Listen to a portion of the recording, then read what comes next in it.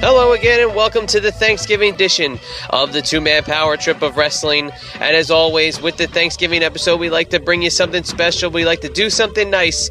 And as always, to give back to the listeners of the Two-Man Power Trip of Wrestling. And before we get into today's episode, I'd like to take a walk down memory lane and relive some classic moments from the Thanksgiving night tradition, the WWF Survivor Series, with a few classic moments as told to us by both Mo from Men on a Mission and the gobbledygooker himself, Hector Guerrero. So before we get into today's episode, please strap in for a few minutes here and listen to some classic stories from two classic episodes of the Two-Man Power Trip of Wrestling. Hey,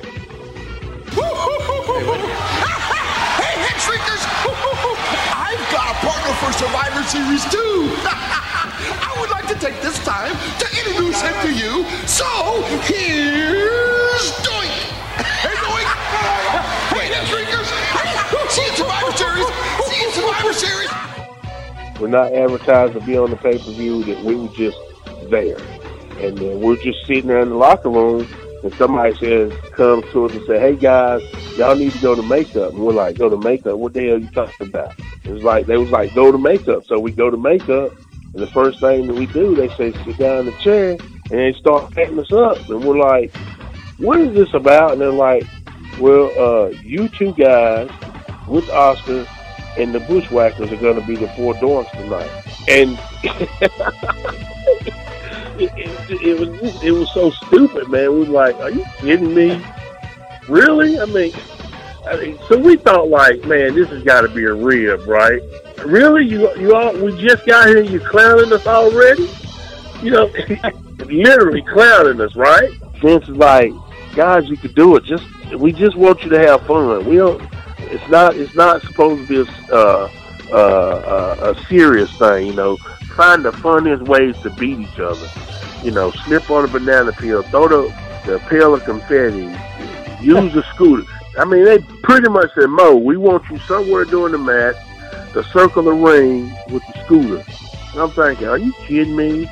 And here I am in the ring, circling the ring with a scooter, and the scooter's broke.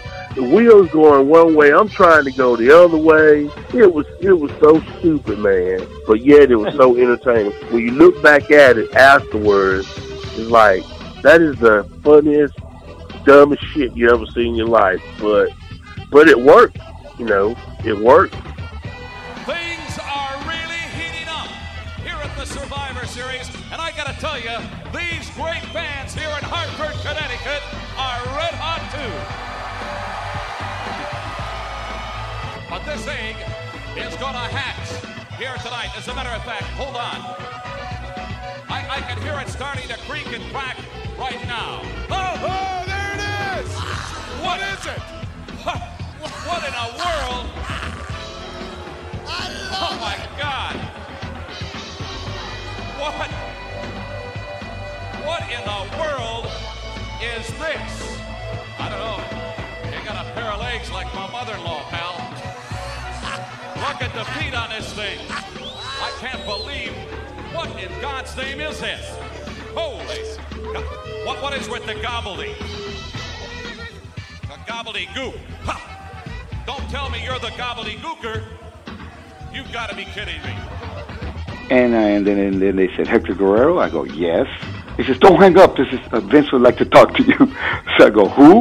Vince McMahon would like to talk to you. So I talked to Vince. He gave me the whole idea that they want to do something like the San Diego Chicken and crack it out of an egg at Survivor Series and call it Exciting, you know, like EGG, Exciting. Interesting because my brother Eddie they used to call him Egg because he was Eddie Gory Guerrero, so Egg, so interesting. But going back to the gobbledygooker, but I remember the town was very unforgiving too. As soon as I cracked out of that egg, they were booing, man. I mean, booing. Now the kids were yelling. I could hear some of the kids yelling, but the boos were more than the kids. So it's immediately, you know. And then Gene was trying to, you know, work it up. As a matter of fact, when I got down and he put down the mic, after we had a little lingo we did, I said to him, Gene, he says, they ain't taking it. He says, well, Hector, we got to get it over. Let's get it over. We made our way to the ring, and he tried to follow me up, and he fell in the ropes, and he tried to do the things that I was trying to do, and he couldn't do them, and this and that. And he did that, to try to get it over. Well, the next day he was black and blue, I heard. Yeah, that's how good Mean Gene was. He's a player, man, a great guy. Anyway, but they looked at it as a frown. This is probably, if I would have known that that's the type of crowd that was in Hartford, Connecticut, I probably wouldn't have done it. I didn't know his territory. Boy, I walked into the dressing room, and Vince is looking at me. He's not happy to look at me.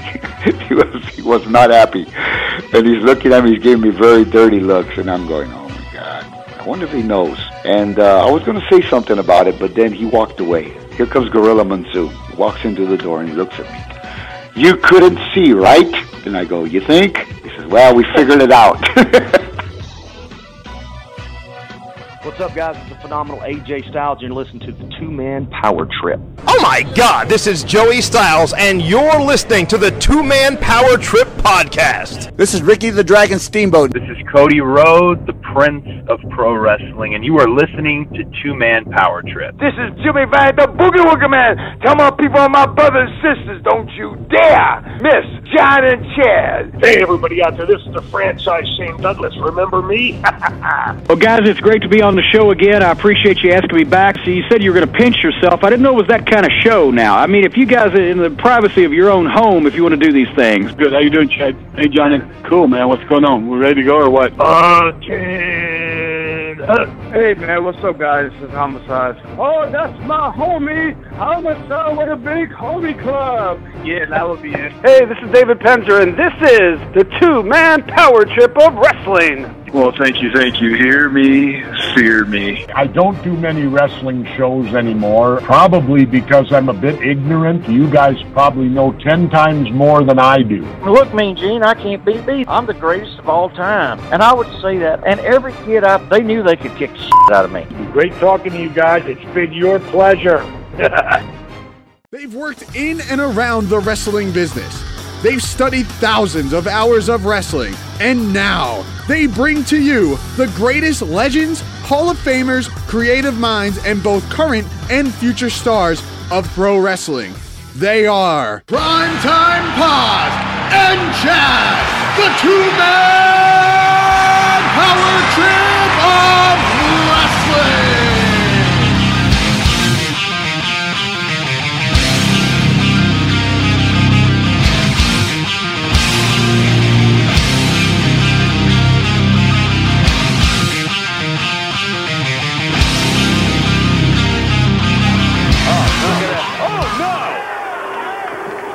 Seeing any scientific display of skills here like we did earlier on. He might have broke the guy's back throwing him into the pole like that.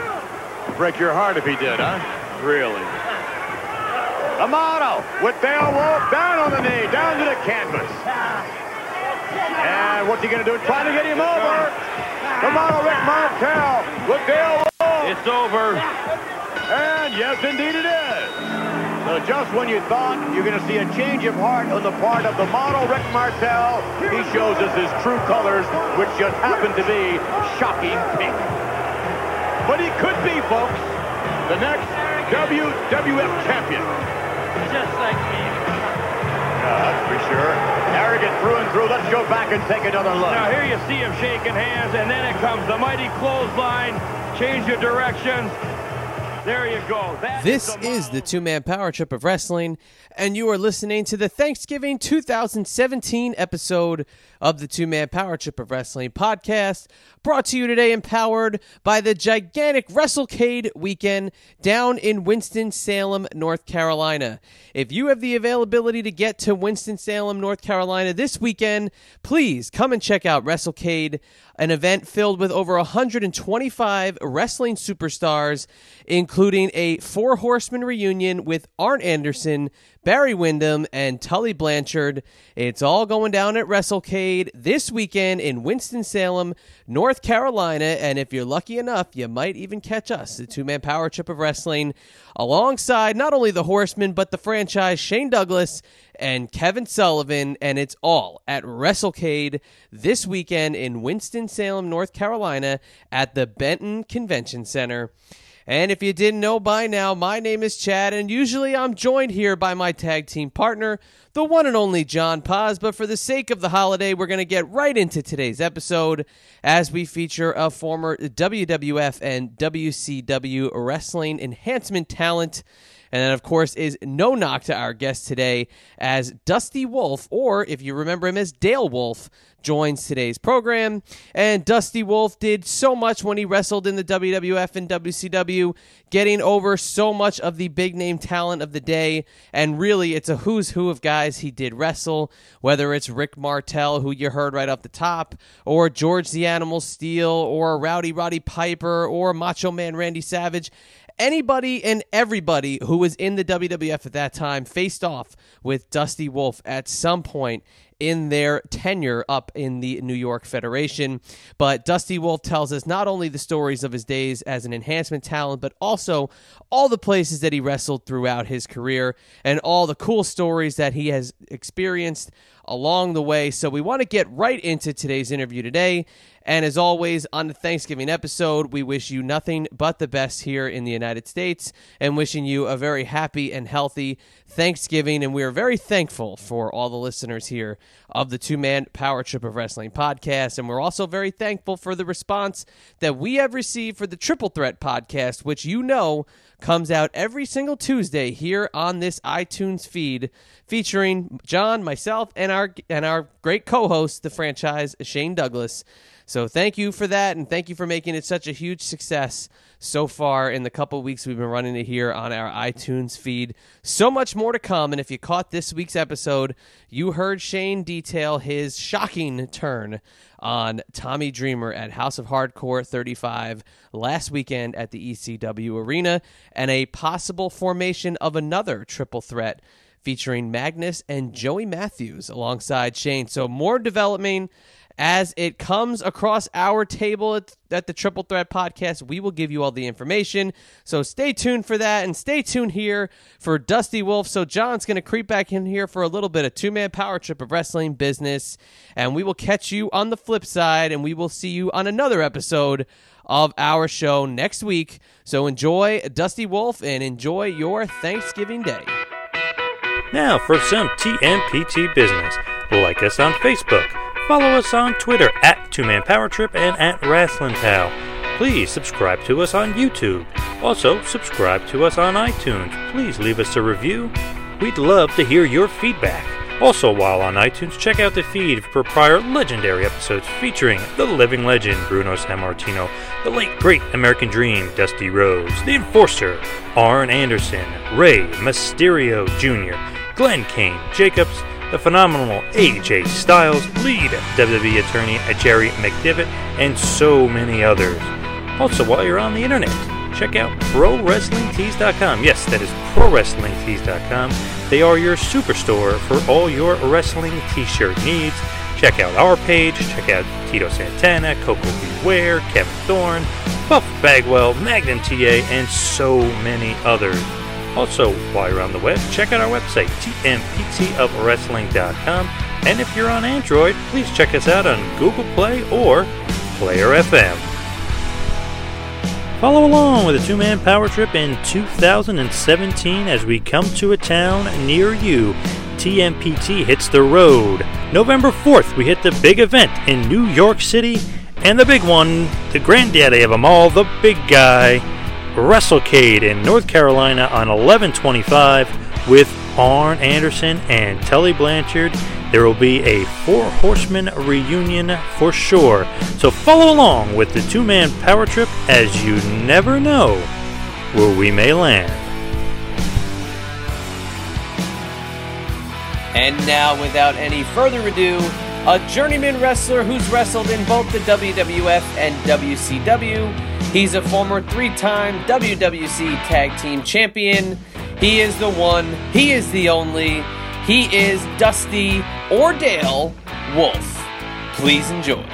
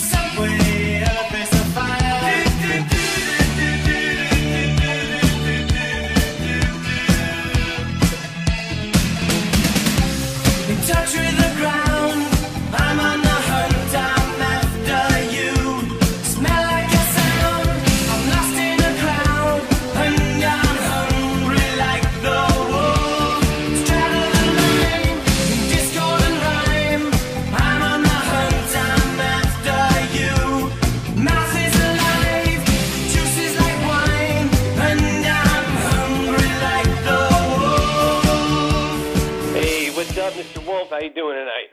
Hey, nothing. Mr. Wolf's my dad. Call me Dusty.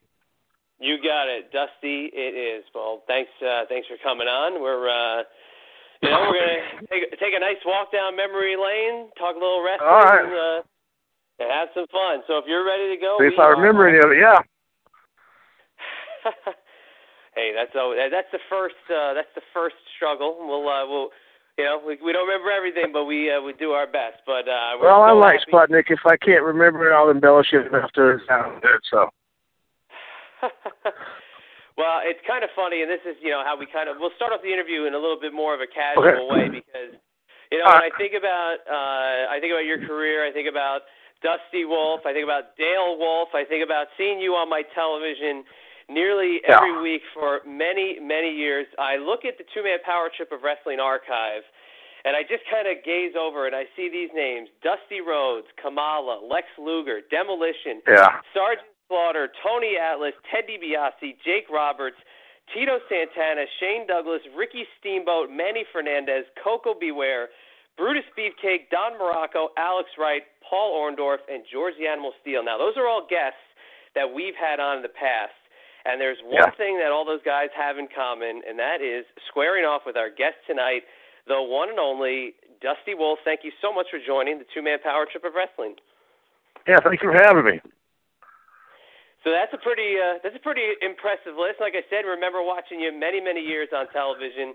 I can remember actually the first match I saw you in was against George Animal Steele. I see you get up in that hammerlock, and it looked very painful. But how you doing these days? How's the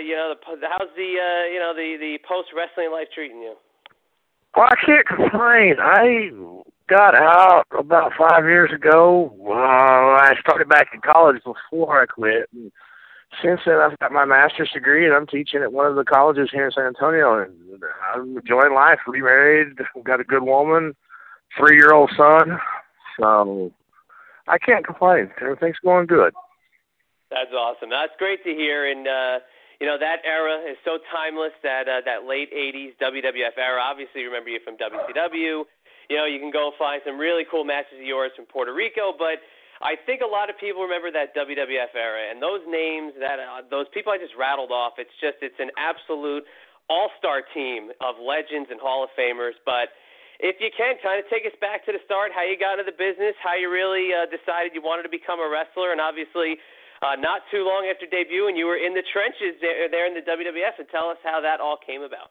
Yeah, it's quite right after the debut. I started in 82. Here in San Antonio, Southwest Championship Wrestling. And I was stuck around here for a little over a year, taking whatever chance I was being given. I finally got to go full-time after about 6-8 months here, and on the road 5, 6, 7 nights a week. And I realized I was going to have to go somewhere in order to have a chance of anything. I ended up in Kansas City. And then from there, I made Memphis, Kansas City again, Puerto Rico. Not all the territories, but I made a good number of them. And then one time, early '87, I was coming back from Hawaii. I'd been over there working for Liam Avia.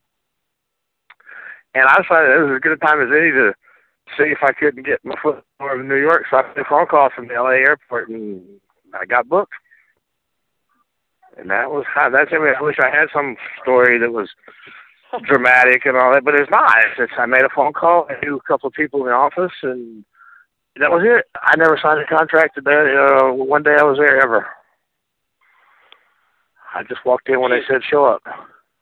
Well, that's quite the journey to get there. And one stop I want to hit on really quick. We're definitely going to get into Puerto Rico, but I definitely want to hit on really quick before we get into the WWF stuff. Is that Hawaii territory?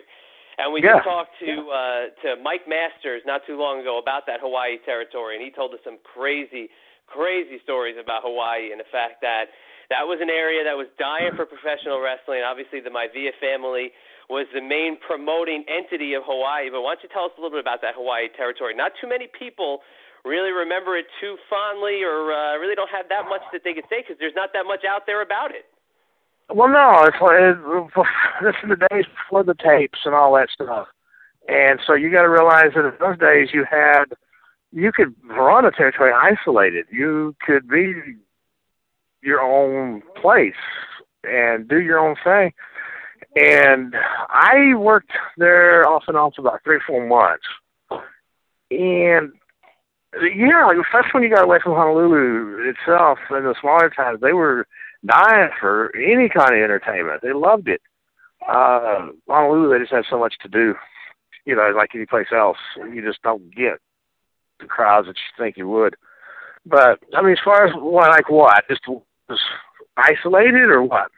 Because it was definitely its own little world. They bring people in from Japan, they bring people in from New Zealand, Australia, the States, and then they'd have the big cards, you know, they'd have guys coming through, going to or from Japan, doing just basically working holidays for the 3 or 4 days or whatever it would be.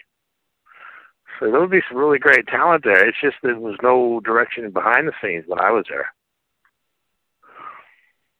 Yeah, that's a lot of the the stories that have been out there about the territory. Is that after the High Chief passed away, it kind of started to go down a little bit.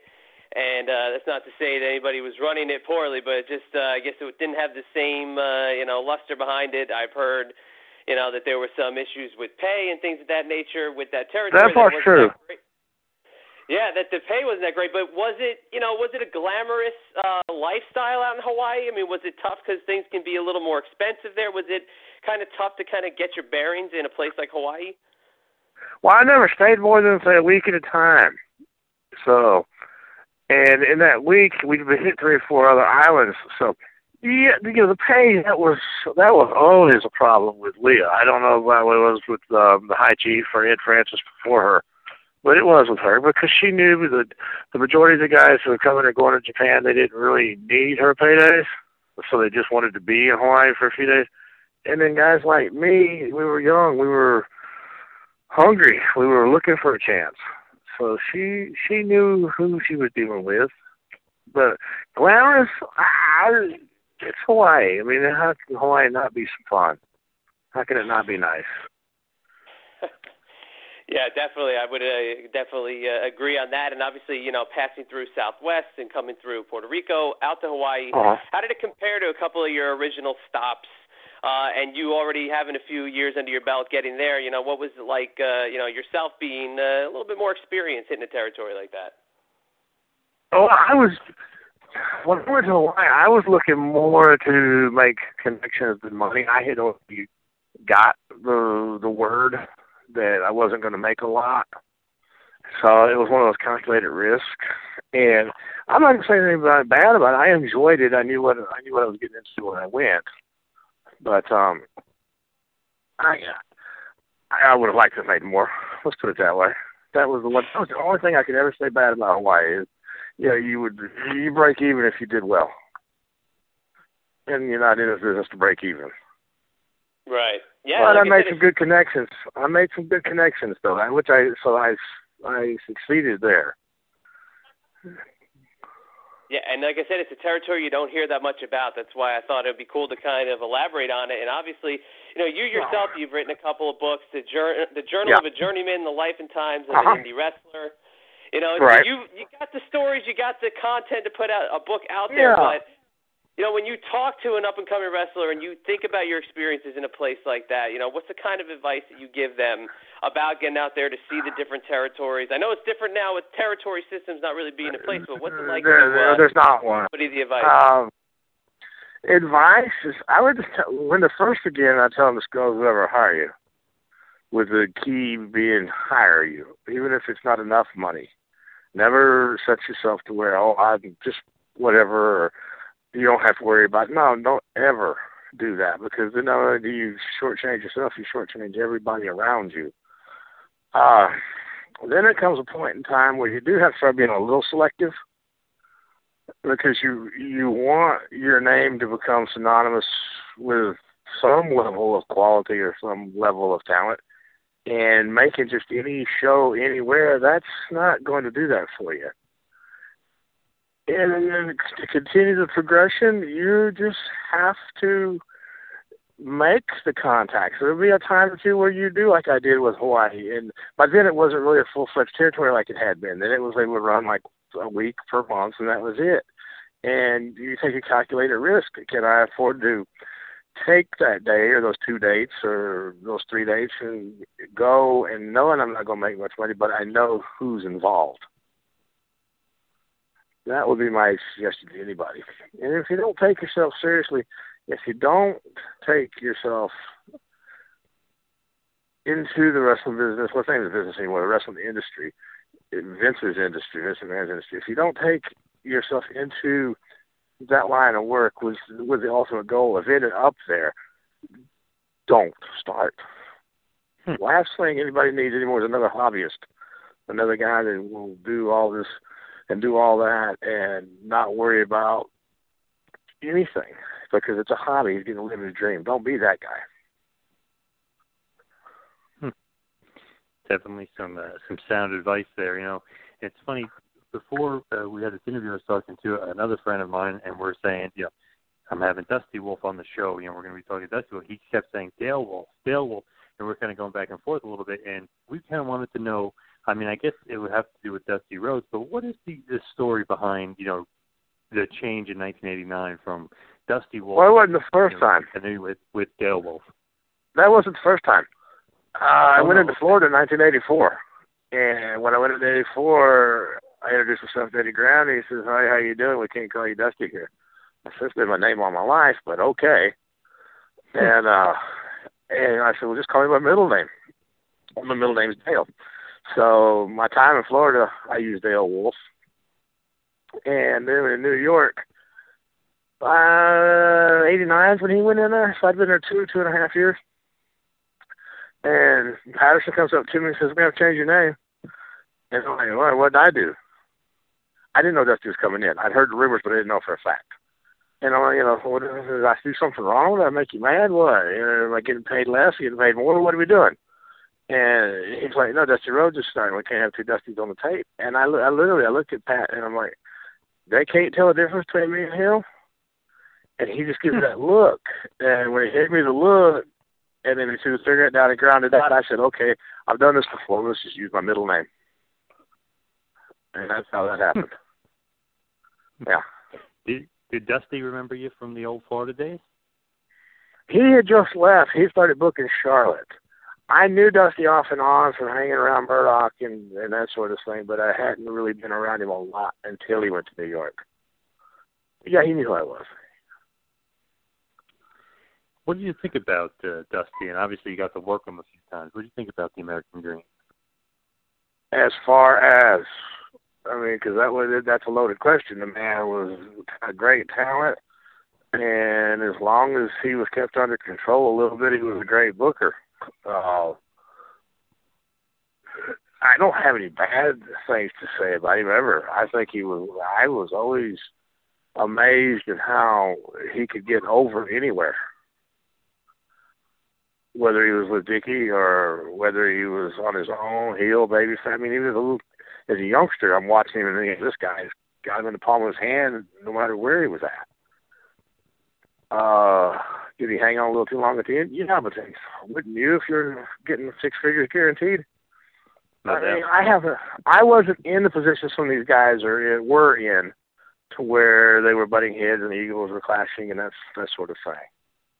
So he was tremendous talent. Like I say, he was a great booker for a while, and then just after a while, like even the greatest of bookers run out of ideas. That's true. Yep.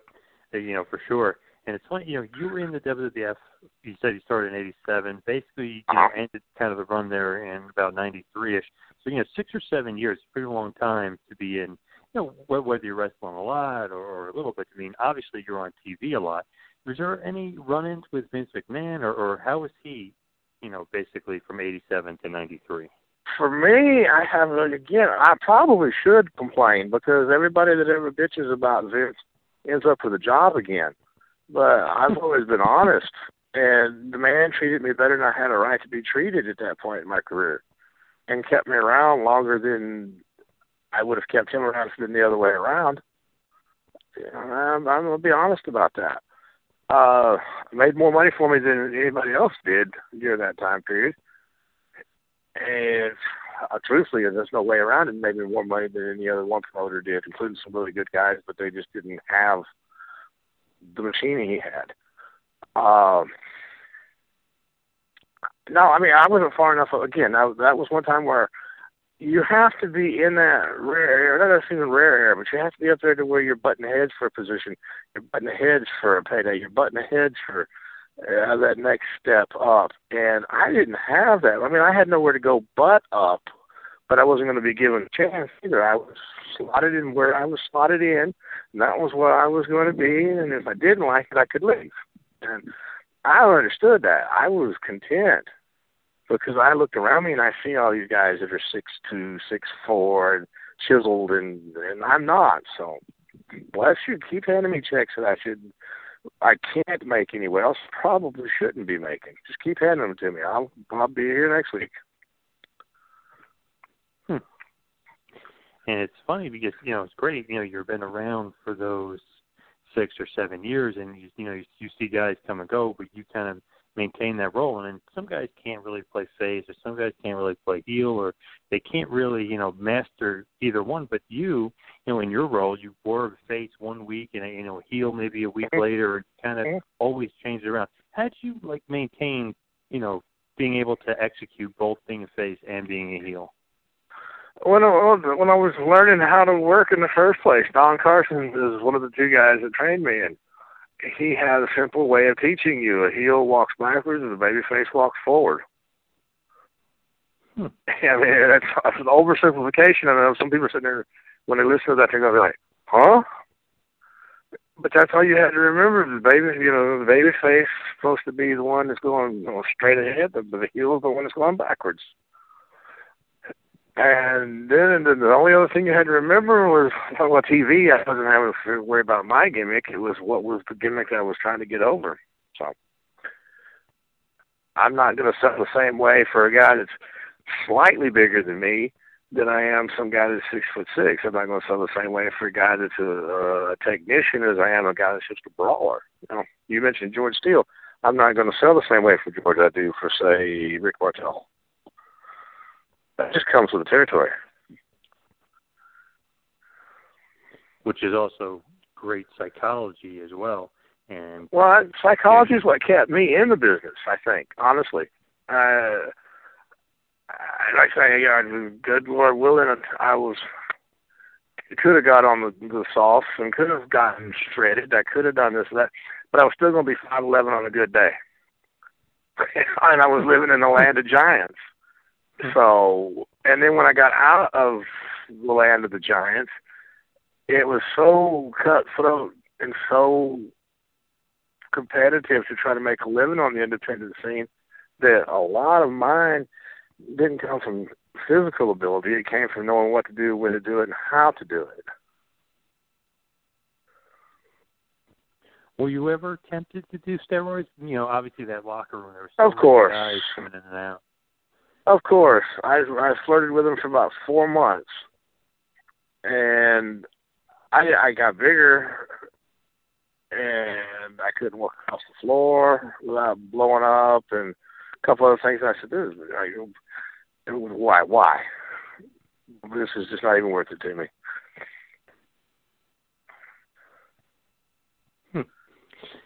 And it's funny with all those guys that are giants and all those other things, like we said, you're able to play the heel, you're able to play the face. Did you prefer playing the face, or did you prefer playing the heel in the WWE? Oh, I always preferred working as a heel. It's easier to solicit anger from people than it is happiness. It's so much easier. If you don't win, just go watch whatever your favorite shows are on television. Go watch your favorite movies. Who do the people remember the most? True, the villain. Yep, the heel. Exactly. And if you've got I used to talk about Gunsmoke a lot because I grew up watching that show and still watch it. Yeah, you had the lead babyface, but who are the people that really made him Marshall Matthew Dillon? Every week there was another guy in there trying to get him. that sort of thing. And then it's the same thing with the wrestling business. Wrestling business was so simple then compared to what it is now, because even though we were doing what we were doing, performing, whatever you want to call it, we were doing it on our feet ourselves. We were having to read everything and do it as the events took place. There was no remembering anything, except maybe a finish and every match where we got that as we were going into the ring. Yeah, long-winded to heel, always. It was just so much easier. On the independent scene, you didn't mind being a babyface because it meant you could maybe do some merchandise at the table or whatever, but I didn't worry about it. And, you kind of hinted at with today, with as far as having to memorize scripts and stuff, and you kind of got to go away from psychology and stuff today and kind of just go by what's on the paper. Do you think that you'd be able to, do it today and do it because it's so much different and so much cookie cutter? Nope. I just flat out, no, I couldn't do it. I did good to remember the same spot 4 nights in a row. Because I wasn't worried about it. If I had one that really worked, of course, like everybody else, I had something that really, I did it. But other than that, well, the thing was, is I also came up in a different system, too. I came up in a system where we were expected to get over. Whether it was, your job's the third match or you're in the main event, you were expected to get over to that level. Now, it doesn't matter what you do because all it is about getting the office over and we'll slide whatever parts we want in to slide the machine to keep it working. So I couldn't fit into that system. I'm not the kind of guy that rebels and creates a whole lot of trouble, but I'm that quietly disobedient type guy that if it's not right, I'm just not going to do it. And I wouldn't do it. I know I couldn't fit. Do you watch any current wrestling today? I tried watching Raw the other day. I mean, I'm not going to lie to anybody. I have tried watching Ring of Honor, and on Ring of Honor, I see some tremendous athletes, and I just sit there wondering, what in the hell are they doing? They could be so much more, but they're so busy trying to be a video game that they can't get across any ideas, any angles. They can't get across. They're trying to be that game. Like I said, video game, that's the best comparison I can make. SmackDown comes on at a bad time for me to try to catch it with my schedule and stuff. I tried watching Raw 2 weeks ago, I want to say, and I made it to about 30 minutes. And when I had watched 20 minutes of an interview, promo, skit, whatever you want to call it, and about 5 minutes in the ring, I'm like, there's something wrong here. We've always had promos. We've always had little behind-the-scenes things, but it was always to add to what was going on in the ring, not in spite of. And I just turned it off. I went back to Monday Night Football or whatever it was I was watching. Yeah. And another thing that I've noticed about today's wrestling, the characters are no longer larger than life. There's nobody with like the charisma and that big stage presence like an Ultimate Warrior, like a Hulk Hogan, like a Randy. And you won't ever see it again. Right. What was it like back there in the WWF in that era, in that locker room? Was that just crazy with all those egos and all those giant personalities? There were moments. I won't lie to anybody. There were moments where the pecker check took place, that sort of thing, and there were times where the fist fights took place. But for the most part, the guys, even if they didn't like each other, got along. We knew we needed each other. Me needing them more than they needed me type thing. But, yes, we needed each other. We knew we all had a place. And I don't know, I look back and I hear larger than life. I hear this and I hear that. And I'm like, either my memory's fading or I was just blind to stuff or whatever, because I could see when we were out in public, I could see when we were doing a publicity appearance or something like that. I could see how it was larger than life, but in my world, for the most part, I was always in the back with these guys. running around dressing, undressing, and sick and hurt and so forth. So it was just a group of guys to me. I don't know if that makes sense or not, but the perspective was so different.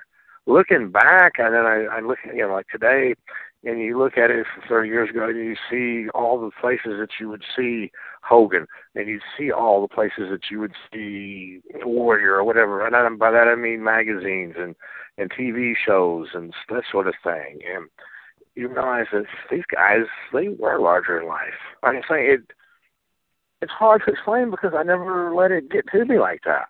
The only time I got nervous was my first night ever with them because I wanted a job. And then the only time after that I ever got nervous was when I went to the Madison Square Garden. That was larger than life. The rest of the time, it was just my job, just a bigger building than other places. And what did you think about being in the Mecca at Madison Square Garden? Well, in those days, the Garden still meant something.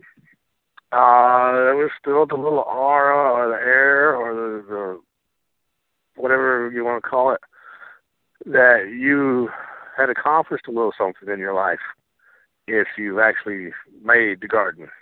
We still talk like that. You make the Garden? Yeah, I've made the Garden. It still meant something.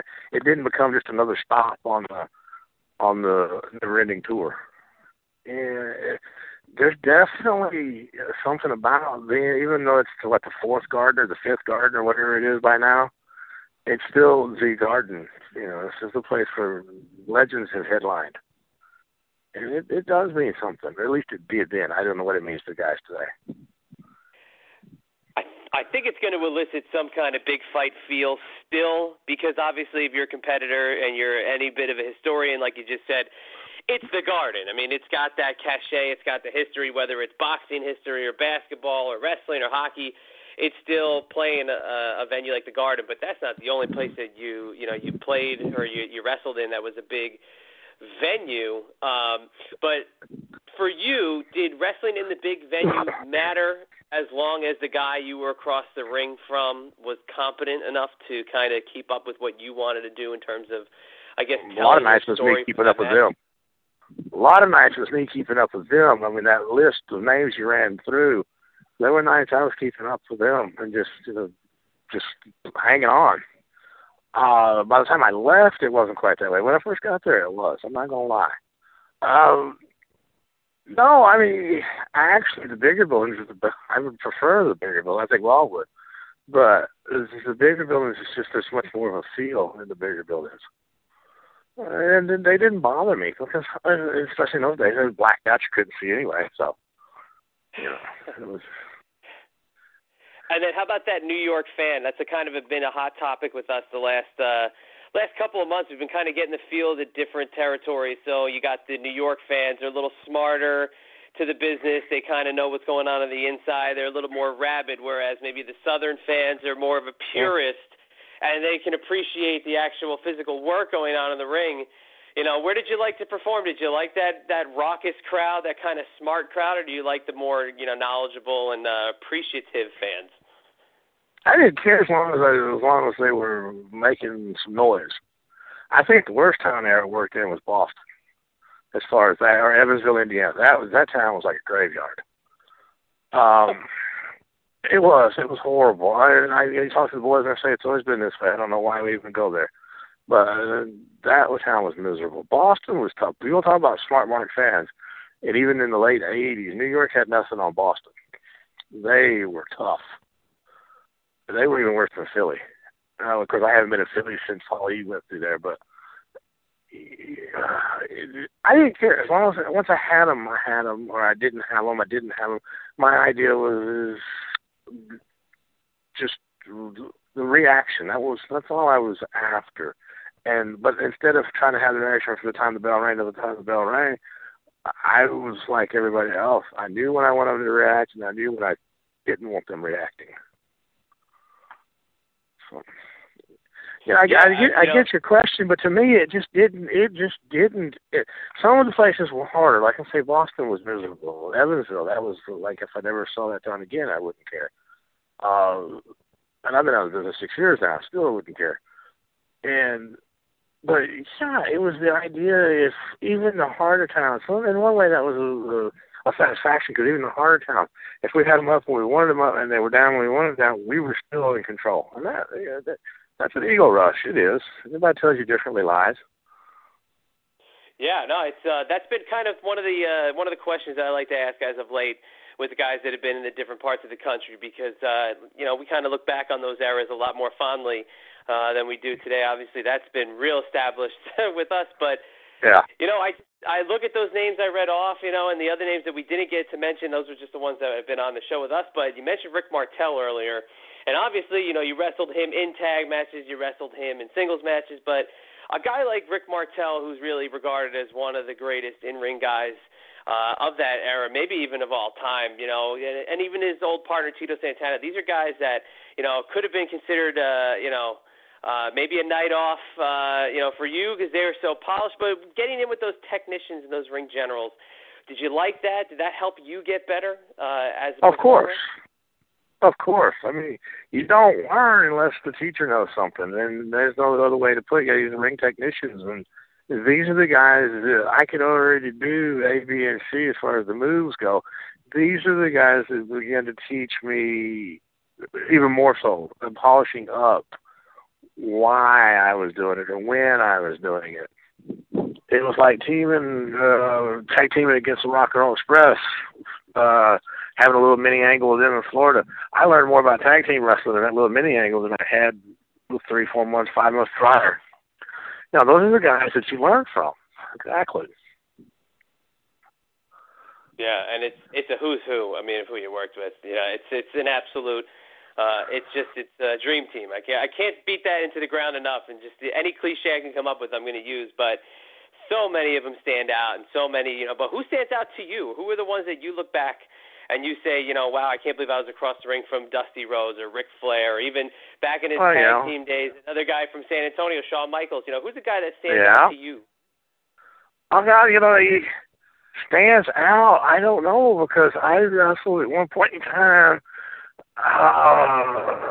in Vince's office. I wrestled every world champion he had from Backlund until Undertaker, except for Hogan. And, then when you go to the NWA champs, I wrestled all of them from Dory Jr. on until Wyndham, including Wyndham. So, who stands out? That's such a tough one, because there's only a handful of guys from that generation I missed. Whether I was doing a job for them in 3 minutes or whether I was having to do 20 because we were in a house show and somebody hadn't showed up. I don't know. I was always partial to working with Dickie Murdoch. Jake was always a good one to work. Martel was another one top of my list. No, that's fantastic. That's an awesome list. And you mentioned the house shows again, and yeah, you get those calls of guys that didn't show up for the card, whether it was an injury or whether it was a no-show or what. Mm-hmm. But when you got that chance, is that obviously was that the goal, or did you enjoy doing the squashes more and kind of being out there every week on TV? The TV didn't matter to me. TV was just a way to generate income for my family. I mean, so we've talked a whole lot about TV. That was 6 years out of almost 30. I worked a little over 29. And out of 29, I was full-time, probably 28. That's the way I tried to generate my income and living. And that's how strong that TV was. So it was income to me. The goal was to be on that booking sheet, even though it was a grind and it was miserable some weeks. You start in Miami and you end up in Nova Scotia, or that sort of trip, or you're in Flint, Michigan one day and Fresno, California the next, and Des Moines, Iowa the day after. Those kind of trips. Those get old, but that's where the money was. Yeah, and you mentioned all the world champions. You mentioned from Bob Backlund to The Undertaker for Vince's world champs, and one of the guys in there was the Ultimate Warrior, and obviously being over his head, there's only one way to go. It was the Ultimate Warrior as stiff as we've heard in some of those stories of those matches. Oh yeah. I don't even try to deny it. I don't try to make it. He's dead. And I always, the other guy always got along with him. He and I always, he'd have conversations with me when he wouldn't talk to anybody else. I knew him from when he started down here in Dallas. And so we got along well. And I honestly think he was easier on me than some folks, and he was like running into a tree. You know, there were times where he would grab you, and it was like somebody just put you in a vice.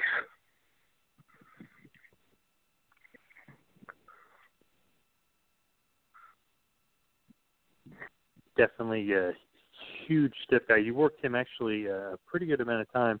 And you also worked Rick Rude a lot. I mean, obviously, a Warrior. What was Rude like? He seems like a stiff guy as well.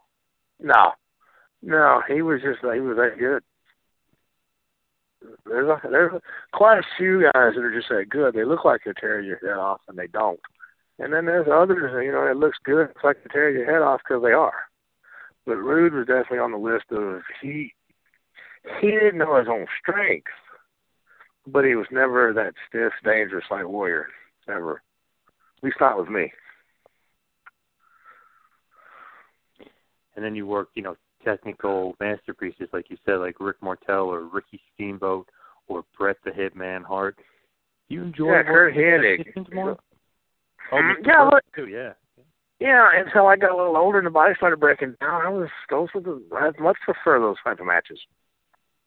You get a little older, you get in the last few years of your career, there's a reason why you start brawling, and punching and kicking, because you just can't anymore. But, yeah, when I was still able to go a little bit, those are the guys give them to me every night, please. Now, you know, the enhancement role, if you will, the quote-unquote the jobber role, is kind of making its way back into wrestling now. But when it seems like it's a bit different now than it was then. Now, they don't even get an offensive move in. The guy, you know, is just getting killed and it's over. Can you explain, you know, kind of your role in those matches? Well, you had that some nights. You had that some nights. I mean, I did. Some nights I've seen quite a few tapes. My oldest son, he finds them. And I've seen some nights where if I raise my hand, I'm shocked. I mean, I'd have to go rewind and find out where I did, because that was what was going on with that opponent in that time, whatever angle they had going on. And then there were other nights where I had really what would be a competitive match, considering that I got my hand raised 3 times by DQ in 6 years, and that was it. And I was still having what would be considered a competitive match on TV with some of the guys. So it was just always what was needed. That was my job, do what was needed. And obviously, you know, they used to call them enhancement talent, or they call them, you know, the quote-unquote the jobber. Did you know, some of the guys we talked to don't like that term jobber. They'd rather be called enhancement talent or the guy putting the other guy over. Do you ever have I've never understood. Yeah, I don't like jobber. I don't. For me, and this is my take. I'm gone now, so it doesn't really matter. But we're all wrestlers. That's it. Some motion underneath, some motion in the middle of the card, some motion on top. But we're wrestlers. And if you're going to use a term to describe the guy that does the job every night, enhancement talent, carpenter, something like that. Because jobber is like a lot of other words that may not have been derogatory 20, 30 years ago, but it has been used and overused by so many people that don't mean well. It has become derogatory. It really has. I love the term carpenter as well. That's a good role. Or the enhancement guy. I like that name for it. Yeah, I mean, if you're going to use insider terms, otherwise, hell, we're all wrestlers. Right. We were on top or we were on bottom, but we were wrestlers. And we kind of briefly mentioned it before. I mean, you mentioned WWF a while, but you did work WCW as well. Did you like WCW at all, or you preferred WWF? I preferred the WWF. WCW was okay, especially at that point in time. I wasn't always hurt during that time, but I had a couple of nagging injuries, and WCW was a place you could show up, sign your name, and leave. You didn't have to wrestle every night you showed up, which is probably part of the reason they went broke. But for a guy like me, it was great. But that was definitely the place where the inmates were in the asylum, and even then, they were letting other inmates run them. It was a nut house. There's something to be said about having that one man at top. And we called Vince Caesar. That wasn't by accident. He was like Caesar, and then there's something to be said about that. Too many politics in WCW? Oh yeah, not just politics, but you had the egos, which create the politics. But the other big problem you had in WCW was there was just no direction. You have Kevin Sullivan, or you have this person or that person that they've got the title Booker. What were they booking? Go back and look at the tapes. What were they booking? You can tell these guys were doing their own thing. You can tell these guys were doing their own thing. What were they booking? With WCW, I know you were there in '96, but I was reading that you got paid for, I guess, until '98 or for longer than you actually wrestled there for. What is the story behind that? Is that? I didn't get paid longer than I didn't get paid for longer than I was there. There were times where you would just show up, sign your name. They had entirely too many people, so you'd leave. There are many nights at WCW. That's what I mentioned just a minute ago. It was great for me because I had a couple of nagging problems that I could show up, sign my name. You're not on the board. Okay, thank you. You still showed up.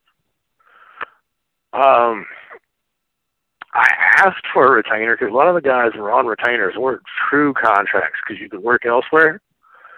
But they sent you basically X amount of dollars a week, and if they sent you a booking sheet or called you to be somewhere, you were to drop any of the bookings you had if you took them. And, I asked for one of those deals and was going to get it, I think. At least I was being told I was going to get it. But then I had words with Art Anderson in the back over one of their power plant students, and I didn't ever get the deal. What's the story behind the power plant student? It was Chip Minton, and he blew up in the center of the ring on TV, and I had like 3 minutes to go, so I started putting the boots to him to get the 5 minutes in because he couldn't do anything. And then Arns gets on me about, eating up one of their prize pupils, and I'm like, I couldn't, the man's in good shape. The man's like 300 pounds. I can't pick him up off the mat if he's not going to move, especially when he's gassed. And, well, you know how to do it. I said, I know. That's exactly what I did. I salvaged your TV. And by then I said, well, a few times I've ever said anything back to a booker or anybody. And I'm like, well, I got it. He's like, the next thing he says to me is something about, well, we've got so much money invested in him. I said, all right, I'd save you half that money. Just give me a contract for the other half. And that was the end of my time at WCW. Was that on Saturday night, or was it? It was one of the Orlando tapings. Wherever they put the Orlando tapings. Yeah. By then, I don't even know where the Orlando tapings were ending up, but it was in Orlando. I think they taped a bunch of shows for the syndicated programs as well, but that's great that right. That blows up in the ring. You have a certain amount of time. What else are you supposed to do? Exactly. I'm still going to put him over, but I got like 3 minutes to get through because he decided he wanted to do everything in the first minute until he's not in shape to. And he's so nervous because he hasn't been on TV. And yeah, I'll never forget that. I was one of those deals where I had and it would have been a good deal. I mean, I wasn't going to make a fortune, but I was going to get a check every 2 weeks to make sure that I took their dates whenever they called me. It was gravy for a guy like me. And, you did once wrestle Sting in WCW, Steve Regal, Bing. I mean, there's so many good guys. Did you enjoy any of the time down there? Before you ended up leaving WCW. Oh yeah, I was one of the kind of guys that I'd make fun. So that was part of the reason. I think it's part of the reason I got hired some of the places I got. I knew how to make fun. But as long as I kept it just the guys that I knew, the guys I was friends with, and then when I did work, I just do my job. I didn't have any complaint there, but it was one of those things where you stand in the middle of the chaos, just hope that the vortex doesn't suck you in.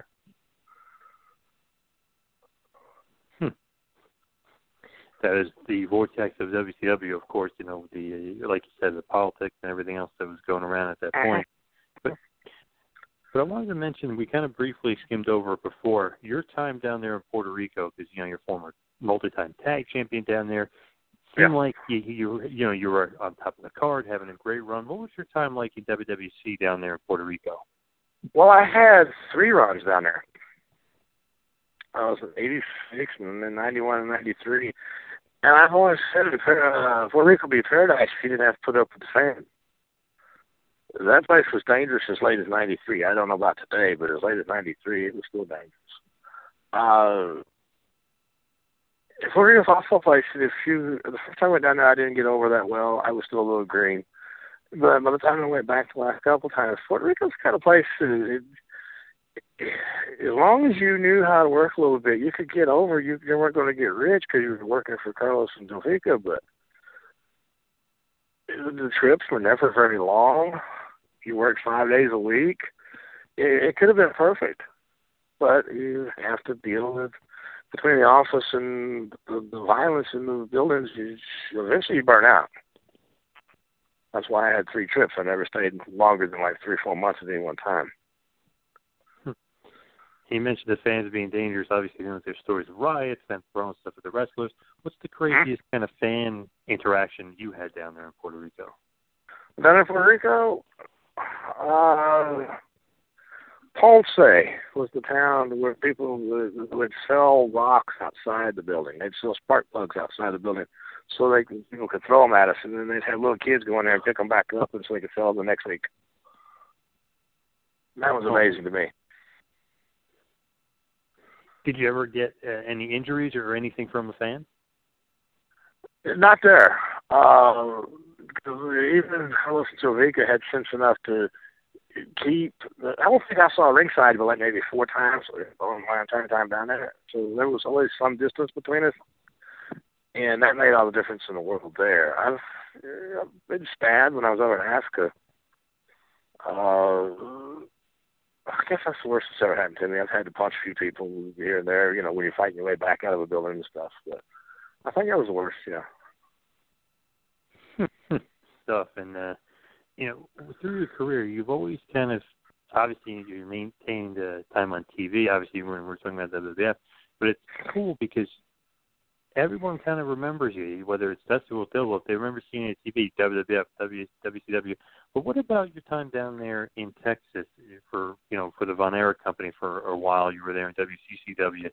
Did you enjoy your time down there in Texas? Well, it's home, and I'm a native. And so between working for Joe Blanchard and Fritz and whoever else I worked for on the independent scene, if I could have made a living and done like Lawler and stayed in the same spot for 40 years, I would have. But I wasn't that fortunate. And when I was younger, I had a little wanderlust anyway. So to me, it was good to leave for a little while and then come home. Made home better. And you worked for Global as well, Yeah. Down there. Yeah, kind of cool I was there for the auditorium. Yeah, I was in Global. At one time, I don't think the Sportatorium ever went without wrestling more than a month or so until it was demolished. Truthfully, Global was the only group that went in there after Fritz. They were guys in and out of there constantly because it was the building was that known, that famous, that people just expected wrestling to be there. And I worked for most of those guys at one point in time. And didn't you work as Mr. Wrestling #3 when you were in Global? Yeah, and then out in the Mississippi area, Louisiana area, and then out in that I don't know if that's considered the deep south or what part of the south that is, but out that direction. Yeah, I did that for 7, 8 years. It all started with Terry Taylor. He was helping put together an office in Mississippi that actually had a local TV. And they did a little bit of business for a little while. And he's like, I want you in here. I want to do this. I want to do that. But it was 94. And you just spent 6 years getting beat. And I said, well, put a mask on me. It's still, some odd years ago, you could do that. And it was the South, which people always like their mask wrestlers down there. And so, well, what are we going to call you? I don't know. Come up with something. And I said, well, let's call him Mr. Wrestling. We'll put the 3 after. And then a little bit while later, Johnny Walker swear to me and said Bill after that he was okay with it. So that's how that came about. pretty cool little bit of a story there on that gimmick. Because I was actually going to say, I wonder how it came about. But that's pretty funny sometimes in the wrestling business how it just things happen and there was no real thought behind it. You know what I mean? That's my whole career. It really was. When I started, I didn't know what to expect, but I'm not going to let them stop me. Then when I went to Kansas City, I had no clue what I was getting into, but I did. Same thing in Memphis, Florida, Puerto Rico, working for Savoli. The 20-some-odd overseas trips I may have gone back for the same promoter, but I still didn't know what towns we were going to part of the time. I had no clue what to expect. Went to Vin. I never had I just went. I just did. And then as things happened, I put them together and made them work. And if they didn't work, there was another place to go. At least in those days it was. You also at one point were playing Doink. Well, what's the story behind playing Doink the Clown? I did it a couple of times for Vince, and then we were going overseas and we were going back to Africa. And somehow another promoter knew about it. And can you do it? I guess. The worst they're going to do is cease and desist, right? And so I did, and then I came back home, and somehow word got out that I had the outfit. So people started calling me for it, and I'm like, okay. And I got word a couple times from Vince, don't ever get arrested in the outfit, don't ever do anything stupid, and I won't ever say anything. And so I did. There for a while, people were calling me right and left. So I'm like, geez, I hope, but not directly, but he sent word to me, just stay out of trouble. Don't put it on TV and that sort of thing. I'm like, okay, thank you. He knew he wasn't bringing me back, and he knew I had to make a living, and so, I wasn't going to create a problem. So, yeah, that's how that came about. With playing him when you were, in the WWF, was it any significant role? Were you ever Doink, at a significant TV taping or? No. Right as I was leaving is when they had, Doink, probably the hottest talent he had there, 93 or so. And you'd be surprised at some of the guys that put that outfit on because they needed a Doink in the town that night. And Matt or Ray Apollo, whoever was actually doing the gimmick on TV, was in the A town that night. And, they had two other towns they were running that night, that sort of thing. And so they just pulled the gimmick off the truck. Very, very cool stuff. And as we start to wind it down a bit here, I wanted to ask you, because, we mentioned so many of those awesome guys and that you wrestled, whether it be Warrior, Steamboat, Savage, Flair, Brett, right. Michael, the millions of guys. Do you have a favorite match or a couple of favorite matches that you've had that, maybe we didn't mention or maybe, we kind of skimmed over? Well, as far as with Vince, no. Some of my best work, if it was on camera, I don't know about it. It's like most guys. Either you go through, like, those 6 years of Vince, you figure I had 300-400 matches almost on the TV over those years. Maybe not many, probably about 200 to 300 out of over 4,000. So picking a favorite, I don't know. One or two times with the Rock and Roll Express out there in Florida when I was just holding on for dear life, and then you watch it later and you realize that was really a good match. Like I say, some of the stuff that I would have been proudest of would have been in places that there was no camera rolling, which allowed me to do more of what I knew how to do, and some of the guys I was with, that sort of thing.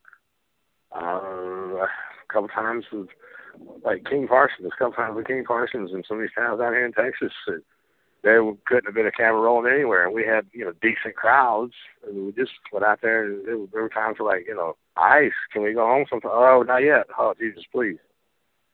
Because we had it going, and I'm like, I go home anytime after, we've been out here 30 minutes. I go, not yet. So those were some of the matches that stand out, and I'm sitting there thinking about them later. I don't know, the first time I ever worked with Tracy Smothers after 20-some-odd years in the business, we were in some town in Alabama, by today's standards, a decent crowd, 400-500 people, And the same thing, it was just going so, it was just flowing so smooth, and everything was working, and I hear the time call, and I'm like, I should be blowed up. And once I heard that, I am now. Let's go. But it had been so smooth up to that point. Some others underrated. Iceman King Parsons, very underrated as well. I like those two. Those two names you pulled out of the hat. That's a good one. If there were a name in the wrestling business between 1970 and 2000, I was probably in the ring with it at least once. There's a really good chance. Definitely, and with all the names that we went through, and it's fun actually to kind of go back and YouTube and type in your name and just watch you versus Mr. Perfect or you versus Lex Luger. I was just watching earlier today. Right. It's fun. It's fun to go back and do that. Do you ever go back onto YouTube and look and be like, man, I forgot I wrestled this guy, or not on purpose. Not on purpose. Like I said, my oldest son, he has, I guess, a Google search or something set up to him. My name pops up. And on occasion, the new one pops up. He'll send it to me. And then I'll see it. And that's how I've seen most any of it. I did go looking for, when I heard that there's some Puerto Rico stuff and some Florida stuff, I went looking then. But the Vince stuff, I never really searched it out. But my son found, God, I don't know, 40 or 50 of them. Pretty cool stuff, and definitely cool for for your son to go back there and be like, oh, look at this, my dad on TV, like you said, 300 times for Vince, or whatever, 200 times. It's pretty amazing. Yeah, he was a kid there those days, so it also brings back memories for him too. Oh yeah. Now we mentioned a couple favorite opponents of yours before, like Dickie Murdoch or Rick Martel. Do you have any other favorite opponents that maybe we wouldn't know of, or that were kind of, from maybe Kansas City territory or Puerto Rico that maybe we wouldn't have known? Well, Roger Kirby. Roger Kirby was a great hand.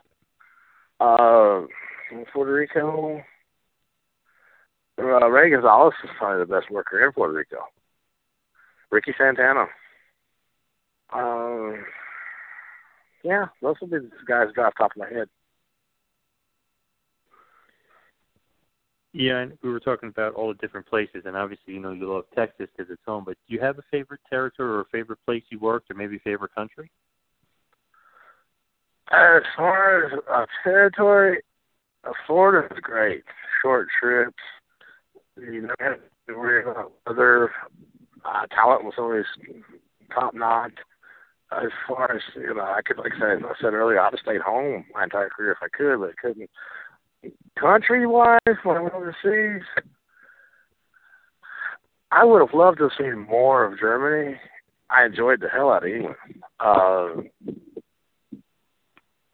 That's probably been my top favorites.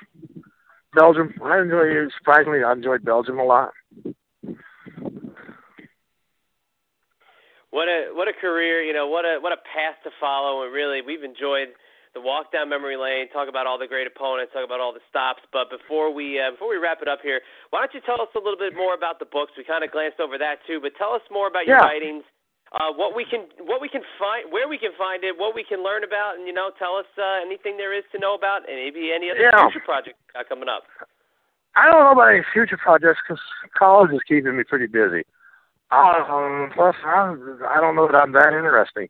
But the book itself, it's on Amazon. All you have to do is type in my name, and it pops right up. And I don't even know what it's for. I think it's like $18.95 or something like that. And so anyway, it's reasonable.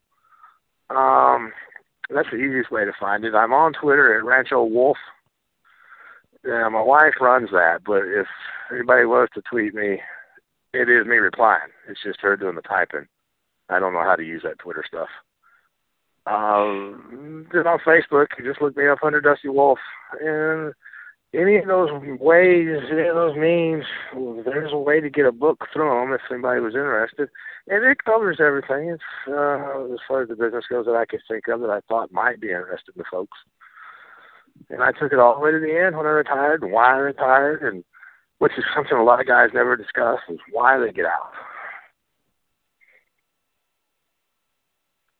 Yeah, that's not something we generally hear, is why they got out. So that's a hell of a good insight to kind of wrap your head around. But you just mentioned Twitter there, and this will definitely be the wrap up here. But what would have happened to professional wrestling if there was a Twitter in the 1980s?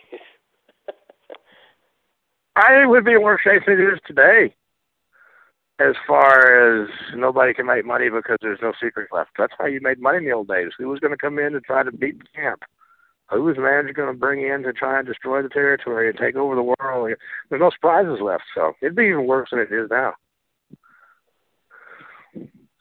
I can't imagine what it would be like to see, somebody tweeting after a match, with a Ric Flair, or Rick Martel, or a Tito Santana. Hey, great match, thumbs up. But yep, that's always one of the things we love to look back at. Hey, what if there was Twitter in that bygone era, that timeless era? A lot of secrets exposed, and definitely maybe a lot of other things too that have gotten out over the years in terms of the urban legends of some of the guys. All I know is I'm glad there was no camera phones in my day. I can promise you that. Oh, boy. Well, listen, Dusty, this has been a lot of fun, and we really appreciate you taking a walk down memory lane, and it's nice to call you Dusty. I want to call you Dale, but I'm going to call you Mr. Wilf like I did earlier in the evening. But thank you so much for spending the time with us and looking back at your career. It's been a lot of fun. Thank you.